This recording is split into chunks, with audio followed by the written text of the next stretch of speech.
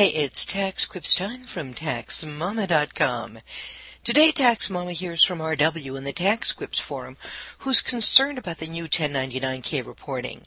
He says, well, I'm faced with either closing my e-commerce accounts or getting a tax ID number. Now, I have no problem getting the number and making my business legitimate, but will this send up a red flag to the IRS to check out the last 3 years of unreported income? It wasn't a lot, probably $400 or so a year. Paul Clausen answered RW while I was on vacation. Paul said, in my opinion, it's unlikely that reporting your small e-commerce income going forward will generate a red flag for the IRS to examine your prior year returns. I don't certainly think that is good justification to close up doing business just because your income will be reported in the future. Yes, you should report it as required, but you shouldn't be needlessly concerned about those past years.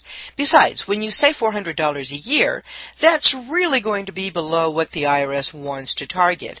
In fact, isn't this $400 your gross sales anyway? Wouldn't your net income be less than that? Paul is quite right. In fact, with profits of under $400, the business would not even be subject to self-employment tax. Besides, with sales of about $400 or so, the business was probably operating at a loss, so RW didn't get to take advantage of using his losses. No worries here. And remember, you can find answers to all kinds of questions about the new reporting rules and other tax issues free. Where else? At TaxMama.com.